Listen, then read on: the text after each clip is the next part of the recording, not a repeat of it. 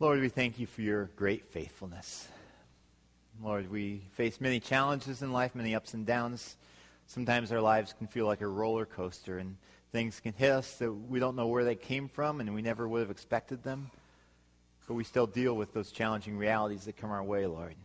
But we thank you that your faithfulness is great, that you will never leave us and never forsake us. And Lord, now as we turn to your word, as we examine our own lives in light of the promises of faithfulness that you make, Lord, I pray that you will give us greater faith in you. God, I pray that through this time we have together this morning, that you will give us each something that we can cling to and that we can apply to our lives so that when we face those challenging Plan B types of situations, that we will remember that we should cling to you and that we will be growing through those situations as you desire us to grow. So we ask for your guidance right now in Jesus' name. Amen. Today we are continuing our series called Plan B. Plan B is this idea that we have these situations in our lives that we certainly would not plan into our lives if we could plan out our ideal roadmap for life.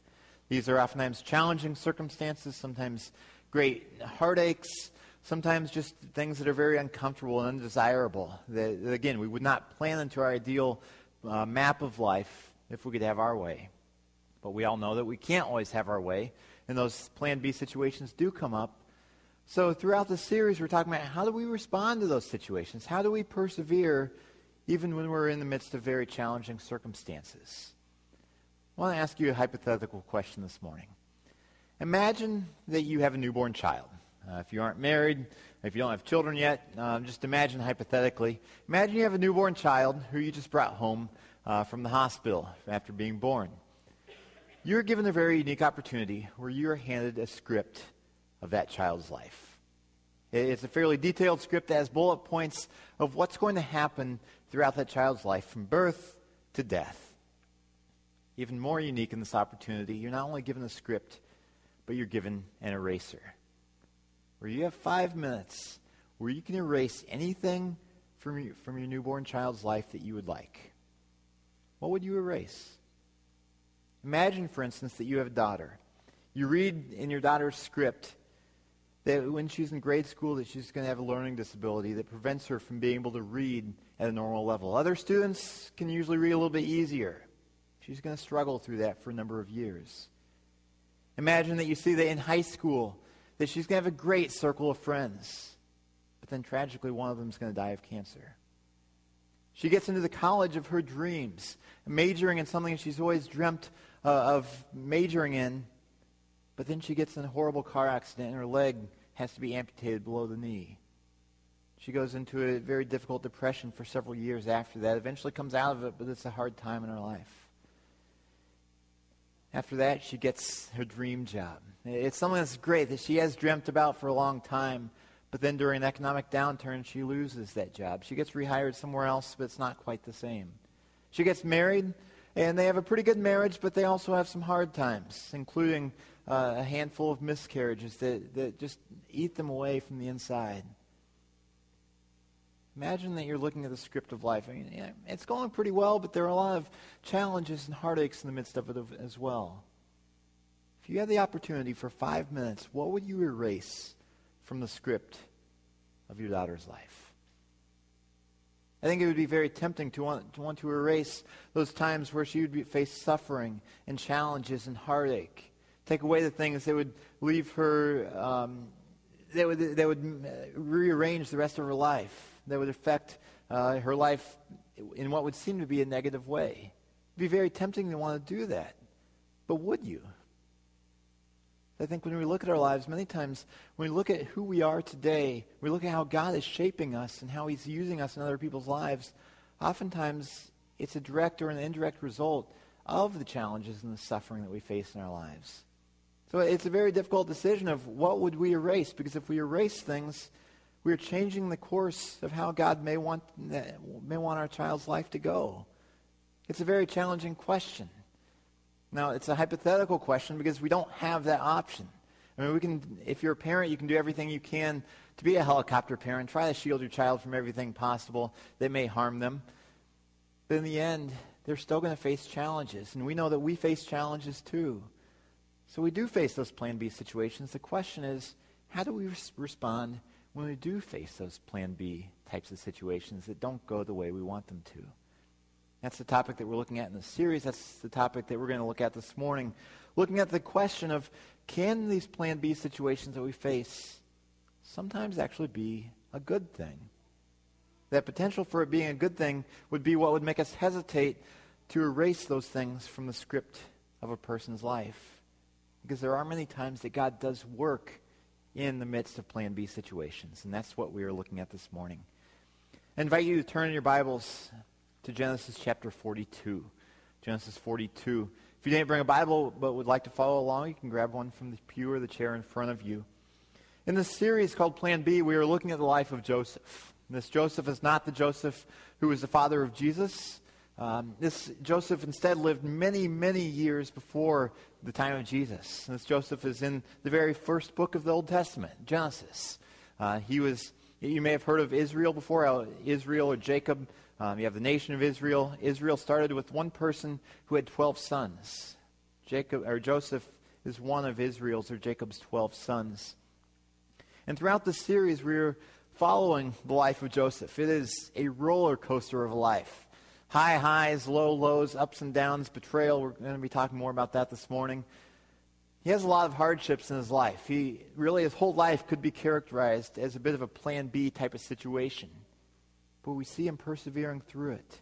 And this morning we're going to see how God works in amazing ways, even through these plan B situations. But before we get to Joseph's life this morning, I want to point out a bigger scale principle that is applicable in really everything we face in life and the hardships, and is also found throughout Scripture, and it's this: that plan B situations offer us an opportunity to grow. Plan B situations offer an opportunity for us to grow, and this is true regardless of the type of plan B situation, whether it's something that we got ourselves into because of a bad decision, whether it's something that someone else did to us, something that is a disease or sickness. Every plan B situation we face is an opportunity to grow. The question is, will we grow? Romans chapter 5, you don't have to turn there, it'll be on the screen. But Romans 5 is one of the passages of Scripture that talks about how through our sufferings and hardships, God can bring about growth. There the Apostle Paul says, we rejoice in our sufferings because we know that suffering produces perseverance, perseverance character, and character hope. And hope does not disappoint us. And this hope that he's talking about, if you go along further in the passage, he's talking about the hope that is found through faith in Jesus Christ, a rock-solid foundation that we can build our lives on. But it seems so counterintuitive, so strange when he starts by talking about how we rejoice in suffering. I mean, I think about the things that cause me joy. It's usually things that are not associated with suffering. I mean, things that cause me joy are things like a Culver's concrete with chocolate custard and peanut butter cups and Butterfingers. And that's something that I really enjoy a lot. My son brings me joy. He's a little over 2 years old. A couple days ago, he was able to count to 6 on his own. I mean, he shocked my wife and I when he did that. He hadn't counted past 3 ever before, and suddenly he counts to 6.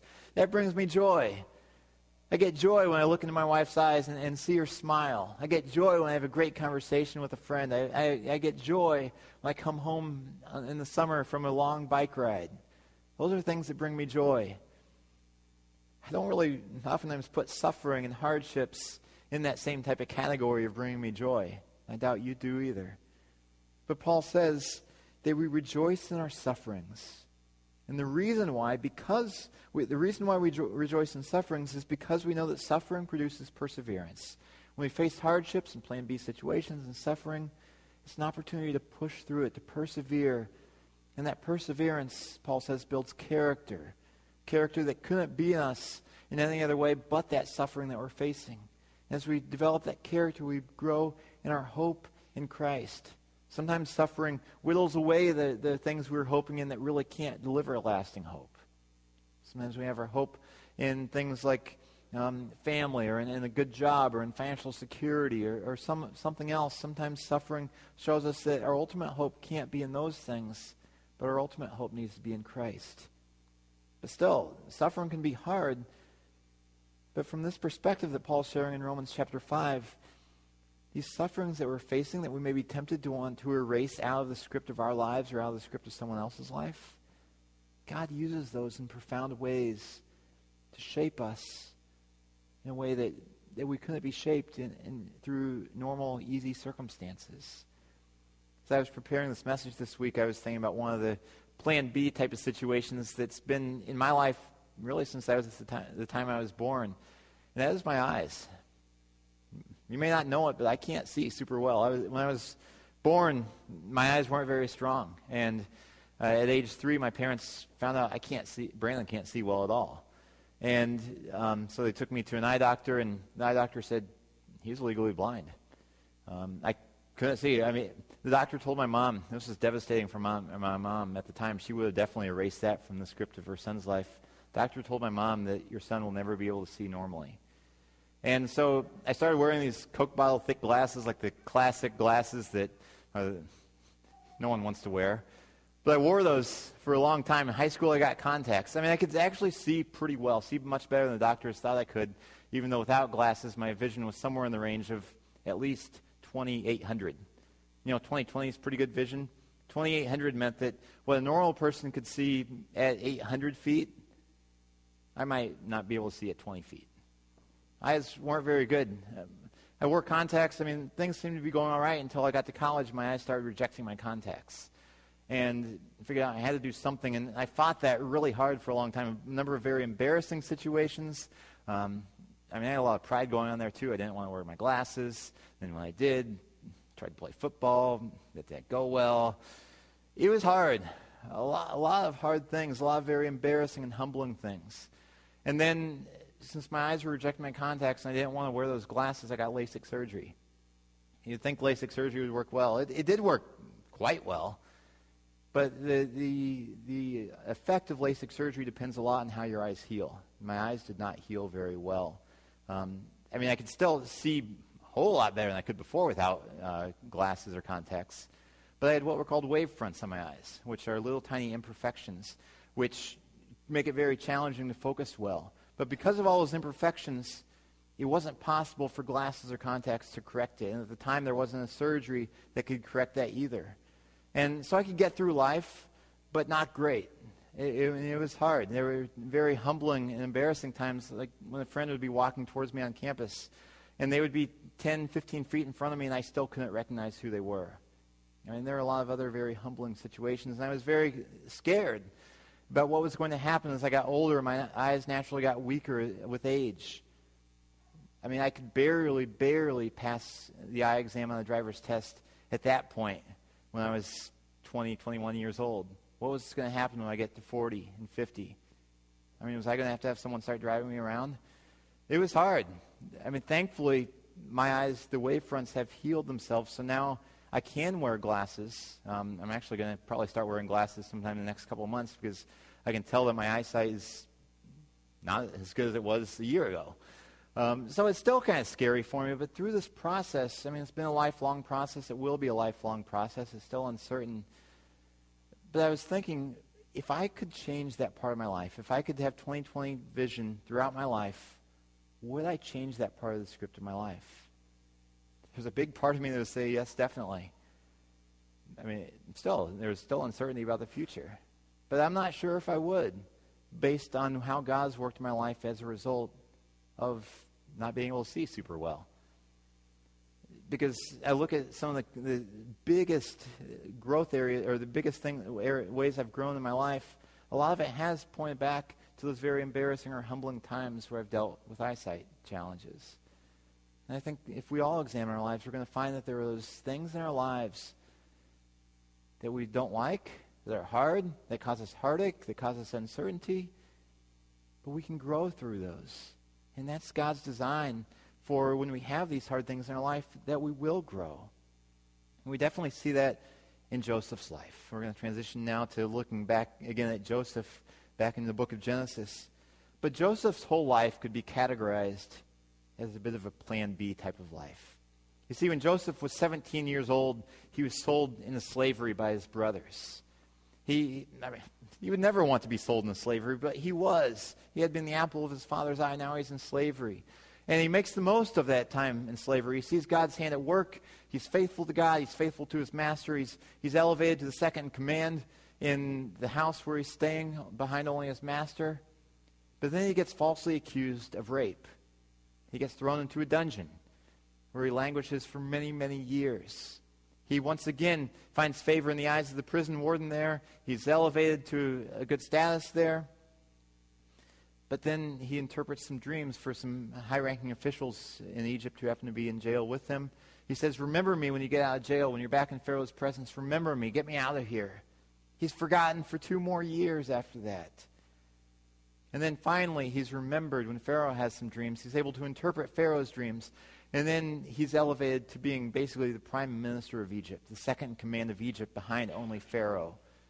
But he had a lot of challenges. This is not a path of life that anyone ever would have chosen for him. I mean, think about what it would have been like as he went through there.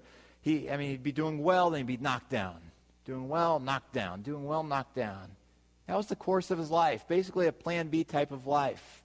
Going through it, he was probably thinking many times, what in the world is going on here? How did I get here? I don't want to be here. But that's the course of his life.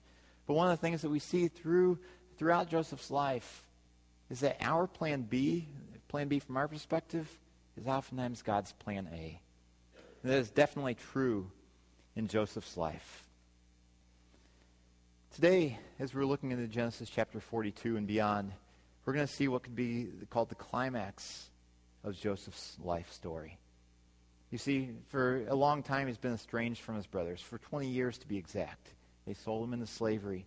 Today, in today's passage, we're going to see when he is reunited with his brothers once again. We're going to see how a plan B situation has become a plan A, how God has grown Joseph through the hardships of his life.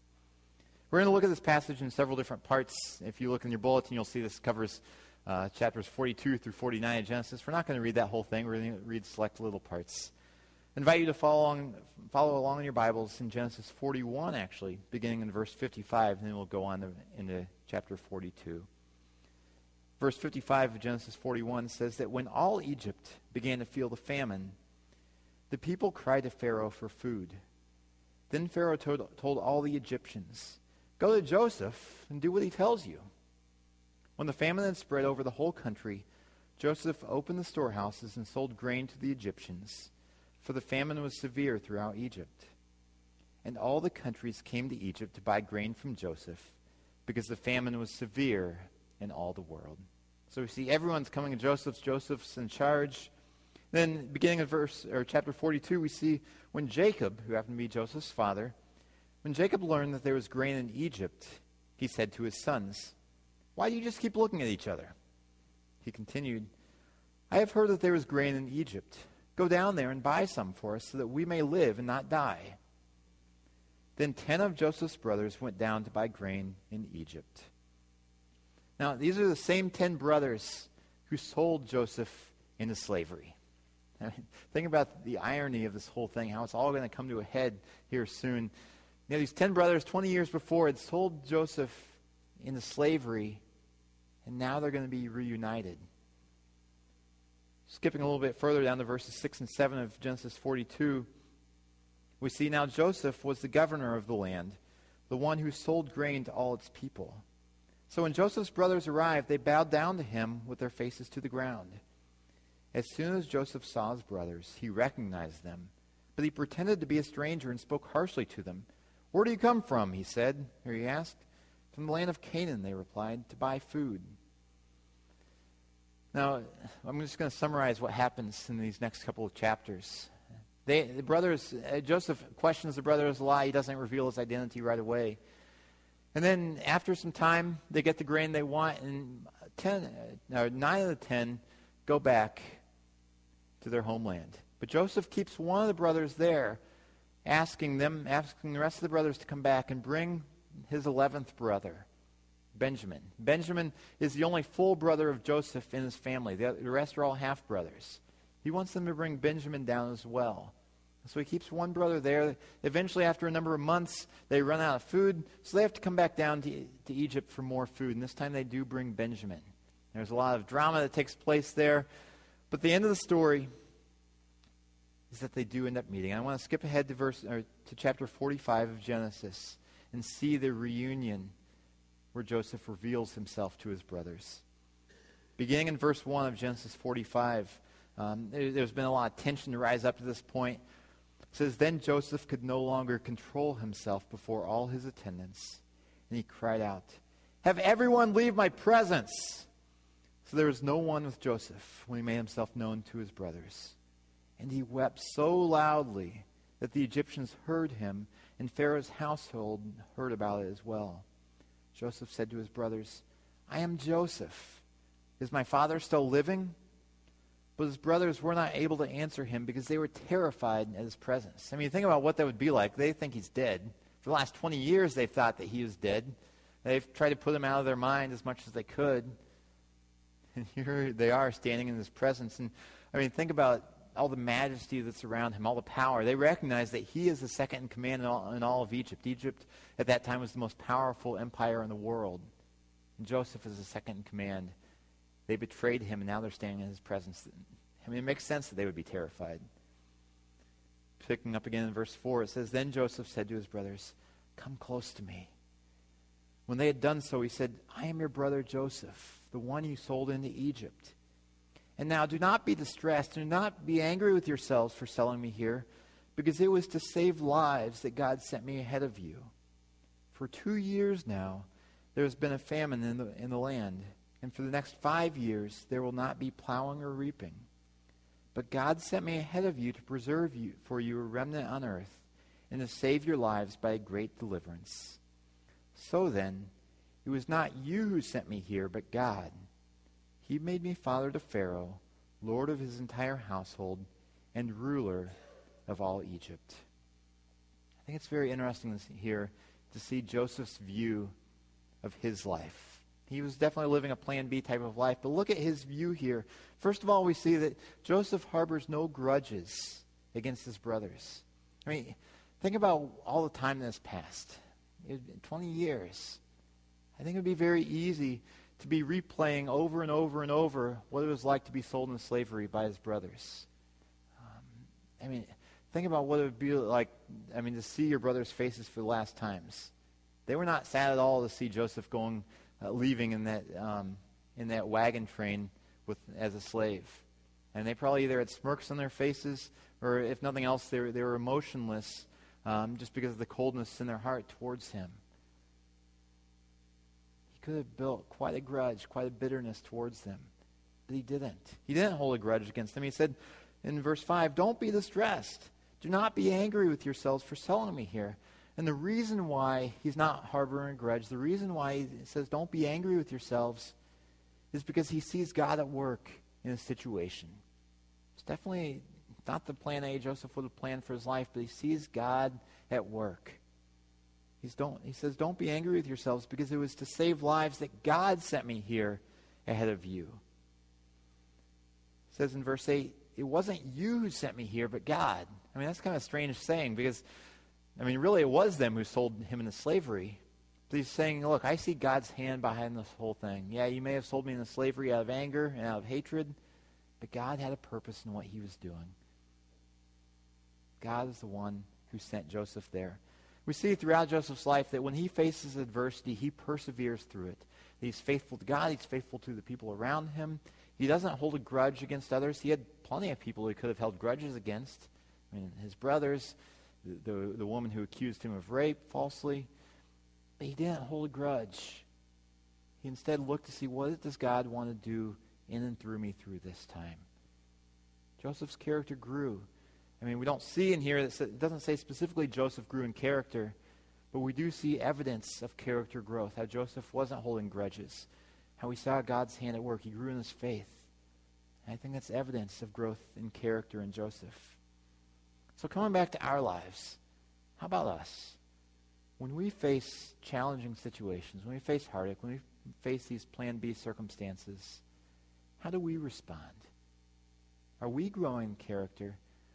Or are we just getting bitter? Or are we just getting angry at God?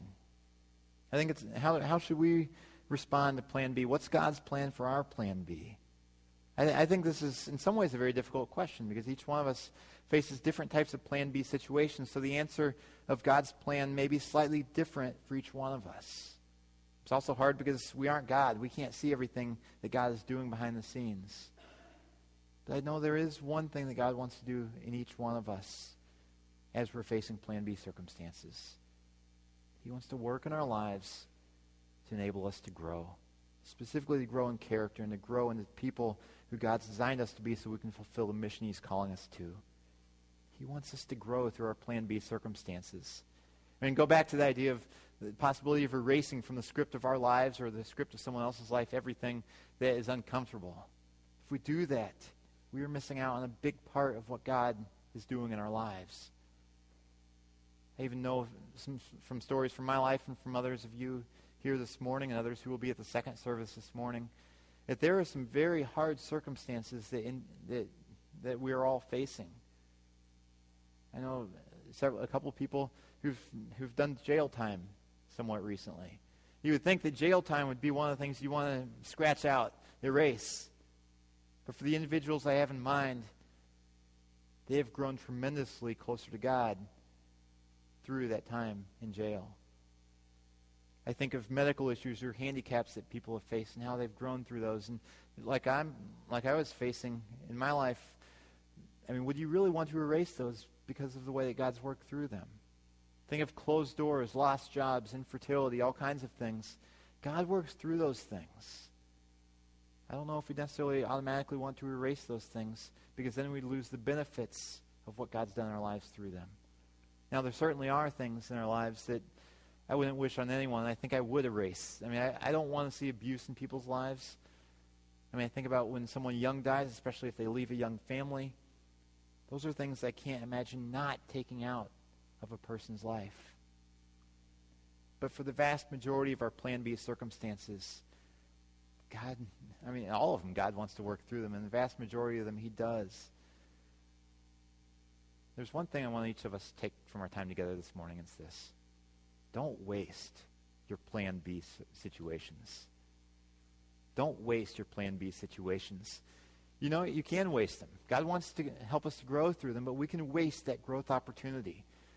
A few years ago, there's a pastor in Minneapolis named John Piper. John Piper's a pretty prominent pastor. He was facing cancer. He wrote a brief article called Don't Waste Your Cancer. It's a great article. I highly recommend it to anyone who is facing cancer in your life or in someone else's life or other medical hardships as well. You can just go on the internet and type in Don't Waste Your Cancer and you'll find it. He wrote Don't Waste Your Cancer, and I want to share with you a few of his points in this article. He said, "You will waste your cancer if you seek comfort from your odds rather than from God."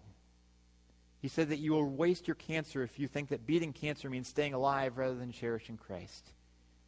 You will waste your cancer if you let it drive you into solitude instead of deepening your relationships with manifest affection. You will waste your cancer if you fail to use it as a means of witness to the truth and glory of Christ. He says that there are many ways that you can waste your cancer. It's kind of a counterintuitive view of it, but it's true that God even wants to use cancer to help us grow.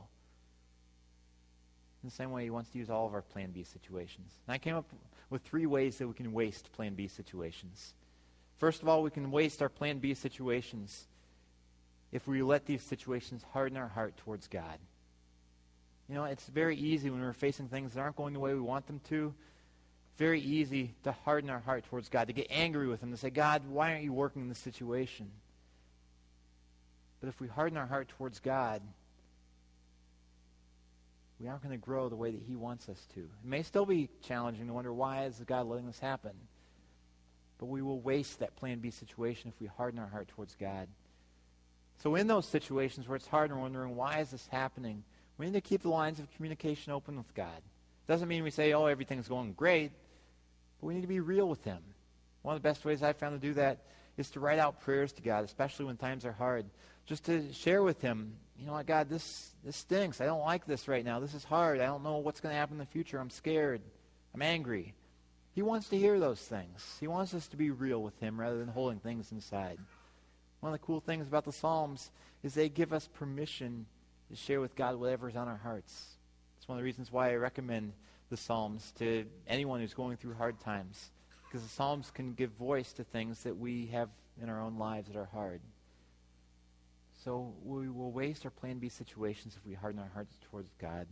We'll also waste our Plan B situations if we harden our hearts towards others. Whether it's towards others because of ways that they've hurt us, whether it's towards others because we're jealous of what they have, whether it's just towards others because we feel isolated and lonely because we feel like there's no way they can relate to us. As we're going through hard times, we need to have at least a couple of close friends who we can trust to share with them the hardships that we're facing. Be real with them. Be transparent. Next week, we're going to be talking about how we can forgive people who've hurt us deeply. We're going to be looking at the example of Joseph once more, because like we've said, Joseph was hurt, or he was betrayed and hurt very deeply by a number of different people. He was able to forgive them. We're going to look at his example, because that's hard. Finally, you will waste your Plan B situation if you wallow in self-pity. This isn't directly in this passage, but we do see it throughout Joseph's life, that he didn't wallow in self-pity. Instead, he pressed forward. He was faithful to God. He was faithful to others. But it's easy when we're in challenging circumstances to get disillusioned, to get lazy, to just kind of go on cruise control and say, I don't feel like doing anything here. I don't like this situation. When we wallow in self-pity, we short-circuit what God wants to do in our lives. We are called to persevere in faithfulness, even through the Plan B situations. And as we do so, he will be growing us from the inside out, developing us into people we could never be without those hardships. Recently, I came across an interesting story about a young boy, 12 years old now, named Anson Hui. Anson, he was born with a pretty serious disease called glycogen storage disease. This means that his body cannot break down or store sugars. What this means is that Anson, this 12-year-old, from a very, very young age, had to eat almost constantly through the day. You may think, that would be really nice. That he had to have sugars through the day to keep him going. This wasn't things like Snickers bars. He had to drink raw cornstarch throughout the day to keep his life going. And then at night, he had to be hooked up to a tube into his stomach that would be feeding him on a regular basis to keep his life going. When he was about 5, he had a severe developmental delay that many thought was autism. He wasn't able to speak more than just a couple words at a time, even though most children his age were saying paragraphs and talking like crazy. He was bullied by a lot of people around him, and he was wondering, where is God? Why has God let all this happen to me? But then he began to realize that even though there were a lot of disabilities, a lot of limitations they had in life, he definitely was never going to be able to live a normal life. God had wired him in a certain way. He realized that he had a gift with music, that he was able to do things musically and to hear things musically that vast majority of the world can never do or hear. I want to read a couple quotes to you from this young Anson. It gives me a lot of inspiration, a lot of comfort when I think about hardships in my life, Plan B situations. He said, this comes from a 12-year-old. He says, I can't decide many things that God has already planned. He can't change them. But I can still choose to work on my dream because I still have workable hands and a body to do it. I believe every single life is unique and special. Each has its own mission and purpose. And just about a year ago, he had another bad diagnosis. He has a tumor around his liver. And because of his other disease, it's very challenging to operate on that tumor. But he still is keeping the outlook of God's at work in this situation. He said, I know there's always a reason for God to give me a special body and talent. My dream is to be a tool of God. So in the end, I can hand in a beautiful report to my Lord in heaven with honor. And the most important thing is, I will never regret this journey on earth. I think about how he ends it. I'll never regret this journey on earth. And the reason why he's not going to regret it is because he wants to live faithfully to what God has given him and the circumstances he has in his life. He'll never live a quote-unquote normal life. He's living faithfully to what God has given him. He sees how God is working in him and through him. He's not growing on cruise control. He's not going in self-pity. He's not hardening his heart towards God and others. But he's open to what God wants to do. He's going to stand before his Lord one day. And if he continues on the same path of faithfulness, He's going to hear those words, "Well done, good and faithful servant." We all face various hardships. There are a lot of circumstances we can't plan or we can't control in our lives, but we can plan our reaction. And through keeping an open heart to what God wants to do in and through us, we will be growing. The call is to be faithful. And as we're faithful to him, we'll see him do things that he could never do if we had our plan A the entire time. Let's pray. Our Father, we thank you that you are faithful and that you are at work. That even as we look at all the various challenges in our lives, we trust, God, that even though they're hard, even though they cause us tears at times and heartache and uncertainty and fear, that you are still at work. And God, I pray especially for those in our midst this morning who are facing circumstances that seem beyond their ability to bear. God, I pray that you will help each one of them to remember that if you are for us, no one can stand against us. Help us know that you work all things for the good of those who love you, who are called according to your purpose. Help us know that you will never leave us, never forsake us. Help us know that we have a hope in heaven that nothing can take away. God, help us to persevere faithfully through everything we face in life, that we may see your glory, and we may see what you are doing in us and through us. In Jesus' name.